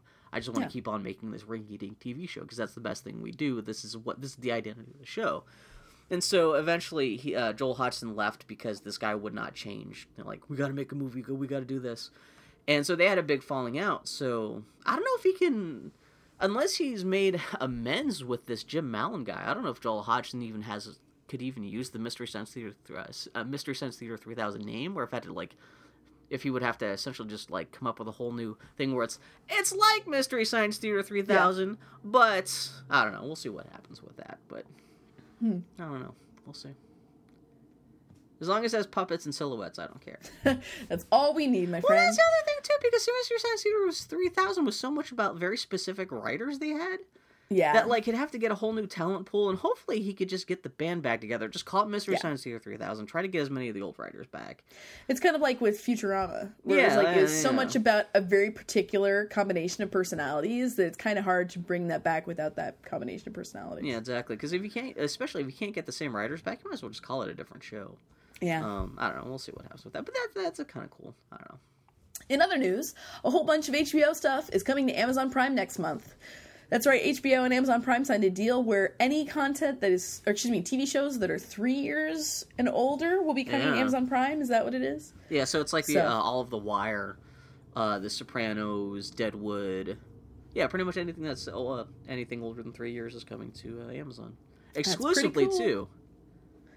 It's a pretty big coup for Amazon, and it's a nice way for HBO to address all the people who are like, I just want HBO Go, I don't want HBO.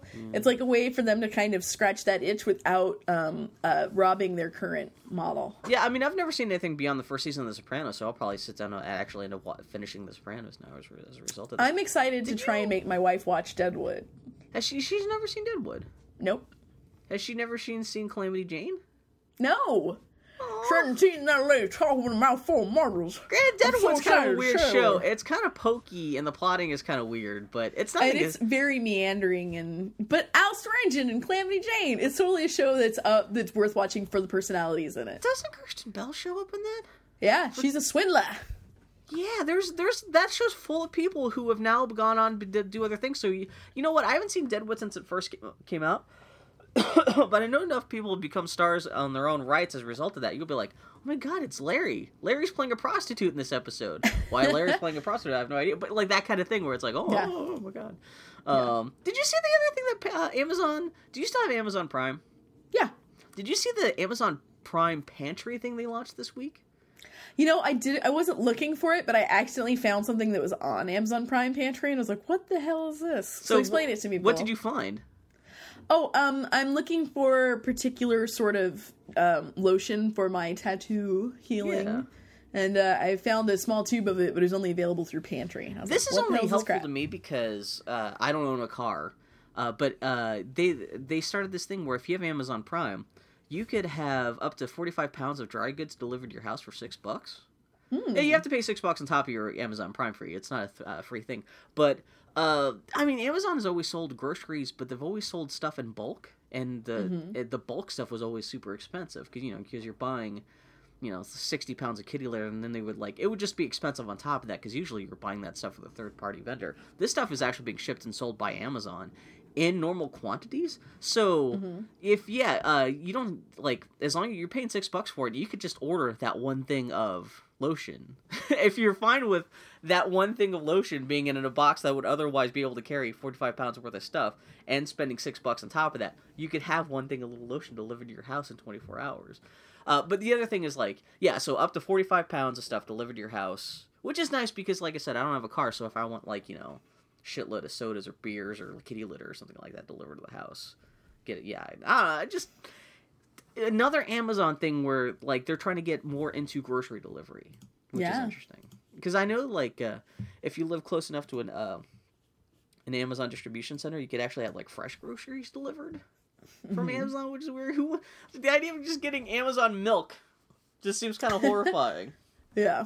But I hate going grocery shopping though, so this is really appealing to me. See, that's what I'm saying. And you can sit down and it's great because as you fill up your box, it tells you, as you're browsing stuff in Amazon Pantry, it tells you how much percentage of your box it will fill up. Yeah, I noticed that. It's like playing grocery Tetris. Just what I need in my real life, inventory management. I know. It's like managing your weapons in Resident Evil 4. There should be a case where you have to manipulate items and kind of fit them together and stuff. Yeah, it's an intrigue. The future, my friends. What else? What else? I love that you put this in our show notes for our general public. The Wind Rises and Ernest and Celestine are showing at the Academy. I just want to make note of that because I want to drag a whole bunch of people to go see this. So the Wind I even checked the show times. The Wind Rises. I forget which one comes first, but I think they're showing in the same theater. So you don't have to get up and theater hop. Like, I think essentially because like one screening takes place right after the other, and the Academy only has like 3 screens. And there are other showings. Yeah, I saw this, and I almost went to see The Wind Rises like 3 or 4 times this week, and did not every time. I keep on wanting to go too, but then I'm like, I'm lazy. Well, my thing is that this week I started to come down with a cold, and my tattoo started itching like a motherfucker. Really? I have no self-control, so I was scratching it in my sleep. And it could potentially really fuck up my tattoo beyond the fact that now my skin is all aggravated. So the tattoo itself is largely healed, but my skin is just going nuts from being scratched and slapped so much. Can't you tape your fingers together? Well, I've been wearing socks to sleep, but in my sleep take off my socks so I can scratch. It's like socks are my hands in my sleep. It's even worse. I need to duct tape it in place. That's the most erotic thing I've ever heard. Ain't it though? So, yeah, my poor wife. That's what I'm saying. But no, you're gonna have to tape like the socks to your wrists, so it becomes really hard. Like you'll be like, oh, I gotta pull the sock. Oh, it's taped. Oh, I'm just going back to sleep. Who gives a shit? Anyway, the reason why this is related to me not going to see Ernest and Celestine or The Wind Rises is that I've been taking Benadryl to help with the scratching a little bit, and also because I've been getting sick. Uh-huh. So I've gone to sleep by 8 o'clock almost every night this week. Which is another reason why I don't have a lot of stuff in the show notes, because I'm just like... Yeah. So I guess the Benadryl's been working, huh? It's been helping a little bit, but yeah. Oh, I love Benadryl. I'm surprised I haven't built up a resistance to that. I'm surprised I don't have to swallow half a bottle just to knock me out these days. Welcome to the Boy Howdy Podcast, brought to you by Benadryl. Yeah! And also Amazon Prime Pantry, I guess. Exactly. Jesus Christ. The Star Wars Expanded Universe Beyond the Clone Wars and Rebels is officially being rendered non-canon. Yeah. This is... Lucasfilm had come out and said that this was going to happen anyway. Well, they said they had established a council of people at Lucasfilm to decide which parts of the Star Wars Expanded Universe would be canon or non-canon. So people are already kind of bracing themselves for this anyway.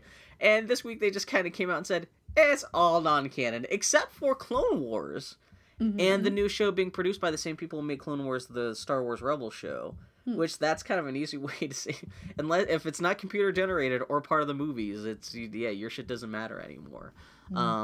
Which some people were pissed off. But they had actually a nice little retrospective. Lucasfilm posted YouTube of just people who work at Lucasfilm now, just kind of like talking about their favorite bits of like old Star Wars Expanded Universe. They're talking about like the Marvel comics and all the books and everything like that. So that was kind of nice. It was kind of a nice way to blunt the, hey guys, all the shit you spent money on that you think is canon, it ain't no more. They were like, but I like those books. They're good. I grew up with the Timothy Zahn books. And so that was kind of cute, but it's nothing that people didn't see coming though. Ronald McDonald and Taco Bell are getting hipster makeovers. Oh, man. To quote Ronald McDonald, selfies, here I come. So you didn't see anything about this? It's worth clicking the link just to see what hipster... Well, actually, people were complaining about how this Ronald McDonald makeover makes him look so hipstery. If you didn't realize he was wearing cargo pants, like, it's actually relatively not offensive. What is offensive is the...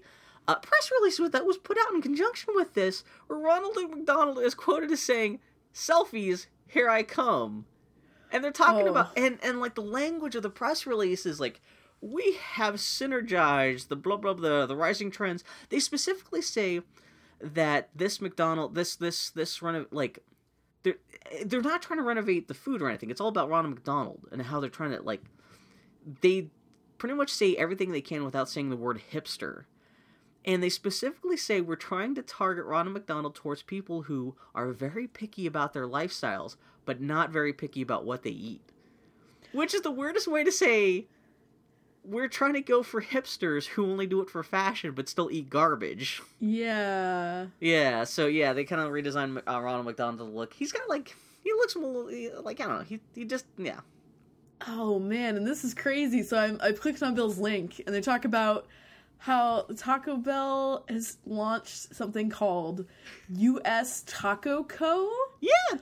Which serves food that's more food truck inspired fusion range of ingredients. Annie, please, it's the U.S. Taco Company and Urban Tap Room, quote unquote. Oh my god. This includes tacos like Winner Winner, a fried chicken breast topped with south of the border, or SOB gravy. and roasted pico de gallo, or the 1%er, which is lobster poached in garlic butter with red cabbage slaw, or the Brotherly Love, U.S. tacos nod to the Philly cheesesteak with roasted poblano queso, and absolutely nothing to do with Philadelphia. Did you see what this stuff is served with, though? With beers mixed with milkshakes served in mason jars. That's nuts. Which actually sounds pretty... I don't drink beer, but that sounds like a great idea. But it's still trying to go for that kind of like... Yeah, urban hipster. Like, it seems like I wonder if they send a team to Portland for like food trucks and kind of like there's a lot of eateries here in Portland that are to have the just kind of stuff, not like the food, but like the mason, like the beer milkshake in jars thing. That seems like totally something you to have in Portland. But I wonder if like these restaurants are still going to be staffed with like shiftless, unaffected like teenagers.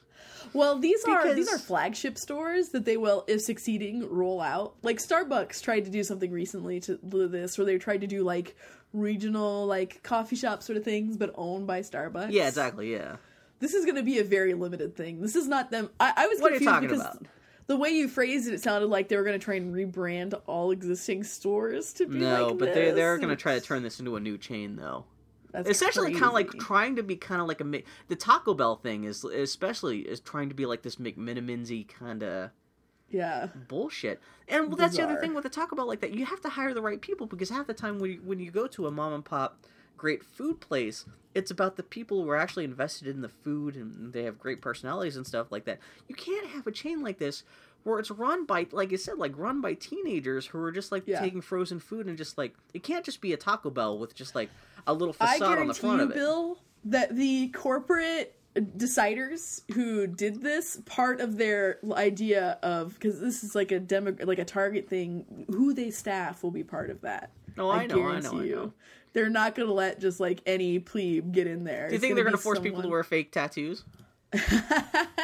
I hope so. But yeah, no, it kind of kills me. The Ronald McDonald rebranding, though. The person who designed his new hipster costume was the same lady who designed the costumes for Into the Woods, which kind of shows how kind of out of touch they are. That when they're trying to design hipster Ronald McDonald, they go to like a 90-year-old Broadway costume designer rather than like anyone like.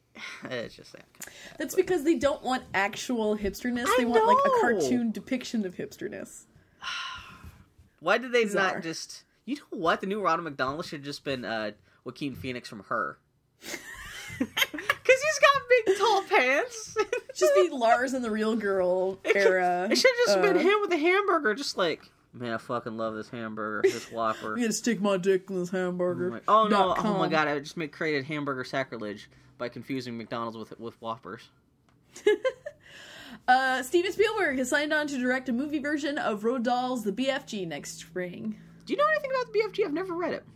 I read it a long time ago, and I cannot remember anything. See, about the all I only know is the BFG is the big fucking gun from Doom. That was my first thought, I always hear that, too. and I always kind of think the same thing too. So, but yeah, this sounds actually official. It's not like rumored or anything like that. They came out and said, "Yep, he's going to start filming next fall or next spring." Do you care about Jurassic Park stuff at all? It has Chris Pratt in it, so that degree. You know what? I had no idea. I was Also, reading in the New Entertainment Weekly, and they mentioned that, and I was like, "What? Chris Pratt's in everything." I'm invested in Jurassic Park to the extent that I love my friend Conley, and Conley loves Jurassic Park more than life itself. Yeah. And her love, like life, finds a way. So therefore, I am excited about Jurassic Park. Well, our friends of the podcast, Katie and Dylan, they're going off to Hawaii this week. And they just started filming the new Jurassic Park movie this week, too. So I'm like, man, I told them, watch out for Chris Pratt. Watch out for velociraptors and stuff. And, exactly. Saying. They might end up... Don't worry about it, because... They might... I'm just saying, these guys might end up sharing the United States Taco Company and Urban Tap Room mocha iced mason jar beer with Chris Pratt. I'm not worried about their safety because they are clever girls. There we go. That's the extent of my understanding of Jurassic Park. I've used it all. See, I feel bad because there's a whole generation that grew up with Jurassic Park as being kind of their default, like, big summer movie, kind of goofy action movie. Yeah. And, yeah, I just don't understand. I'm not trying to slag on Jurassic Park. I technically am that generation, but I was not allowed to see Jurassic Park because my mom thought it was too scary. Well, also, you were 10. And I only saw Jurassic Park for the first time on TV, and we muted the T-Rex so the roar wouldn't scare me. So that tells you my relationship with Jurassic Park. That is the worst possible way to watch Jurassic Park. Oh my god. You know what's good movies? Mummies. You mean The Mummy? That's a good way to kill a conversation. Do you mean The Mummy? No, I hate those movies. You mean the sequel to The Mummy, Mummies? Mummies, in which a group of soldiers are sent to the Mummy planet to investigate it. Rachel Weisz is so burned out and so freaked out by her experiences in the first one. Oh my god, you know what? She's all butch, and she has like a big machine gun and a tank top and a high she straps herself into the Eiffel Tower and has to fight the supergiant mummy at the end. There we go. I'm trying to think of anything that's like Victorian England or I don't know. Hey, tell me about this. No, giant bookcase, because doesn't she not... Oh man, we're losing listeners now that we're talking about the mummy. Doesn't she knock over bookcases? Maybe she has a big bookcase robot suit. There we go. That she uses to punch us. And it turns out the instead of the queen mummy, it's the yummy mummy. Bill, explain this to me. Google Plus is finally being put to sleep? Yeah, so the guy who created Google Plus, he just left the company. Supposedly because Google is... They're not stopping Google Plus anytime soon, but they've stopped... they've taken away... There's no more staff members working on Google Plus or anything like that. So it's not being supported within the company anymore. Thank fucking Christ. What does that mean for our podcast? Considering we do it sometimes, like today, through Google Hangout. Well, they said I didn't realize the Google Plus team was huge. It was thousands of people. So they're splitting up the people working on that. I guess most of them are moving over to Android development, just for random, just Android stuff. But they said some of those people are actually moving over to Google Hangout stuff. Interesting. Which they do need more people to change the settings on Google Hangout every week. They're having a hard time keeping up with that. Sometimes you can log into Google Hangouts and the broadcast settings are actually the same from one week to another. It kind of freaks me out. But I was going to say, it's always very unsettling when I see what I expect to see. Yeah, fuck Google Plus. Quick on the heels of Comixology being bought out by Amazon, Amazon has just released a new version of the Comixology app that disables in-app purchases and makes you buy all comics through the Comixology website instead. Yeah, this is really weird fucking arbitrary. Like, why would you shut down in-app purchases for your goofy little comics app? Because the reason why is that if you do it on the website, then you don't have to cut the proceeds with Apple. Oh, I know, but that's just... It's a business decision that's like that doesn't give a shit about the consumer, though. It assumes that the consumer is smart enough to know that they can go to the website to make the purchases, but I think that by my understanding, when you disconnect in-app purchases, you're not allowed to explicitly in the app direct people to where they can make purchases. Yeah, exactly. You just have to understand that, like, yeah. So it's assuming that their consumer is smart enough to know how to actually access that content. This does not bode well, though.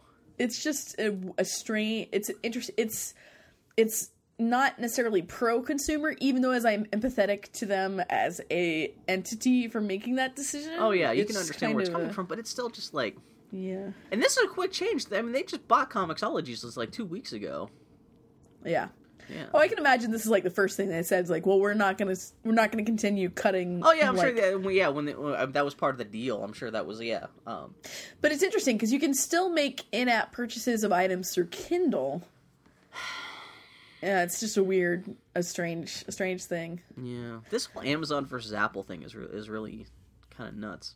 Yeah, which is good. I mean, it's nice to see companies have competition, but when the consumer kind of usually gets stuck competition in the middle, ends in favor of the consumer as the companies try to undercut each other to have the more compelling proposition. This is a case where they kind of poked the consumer in the eye in an attempt to in that competition. Anyway, most importantly, everybody hold on to your butts. As if no one has heard about this yet.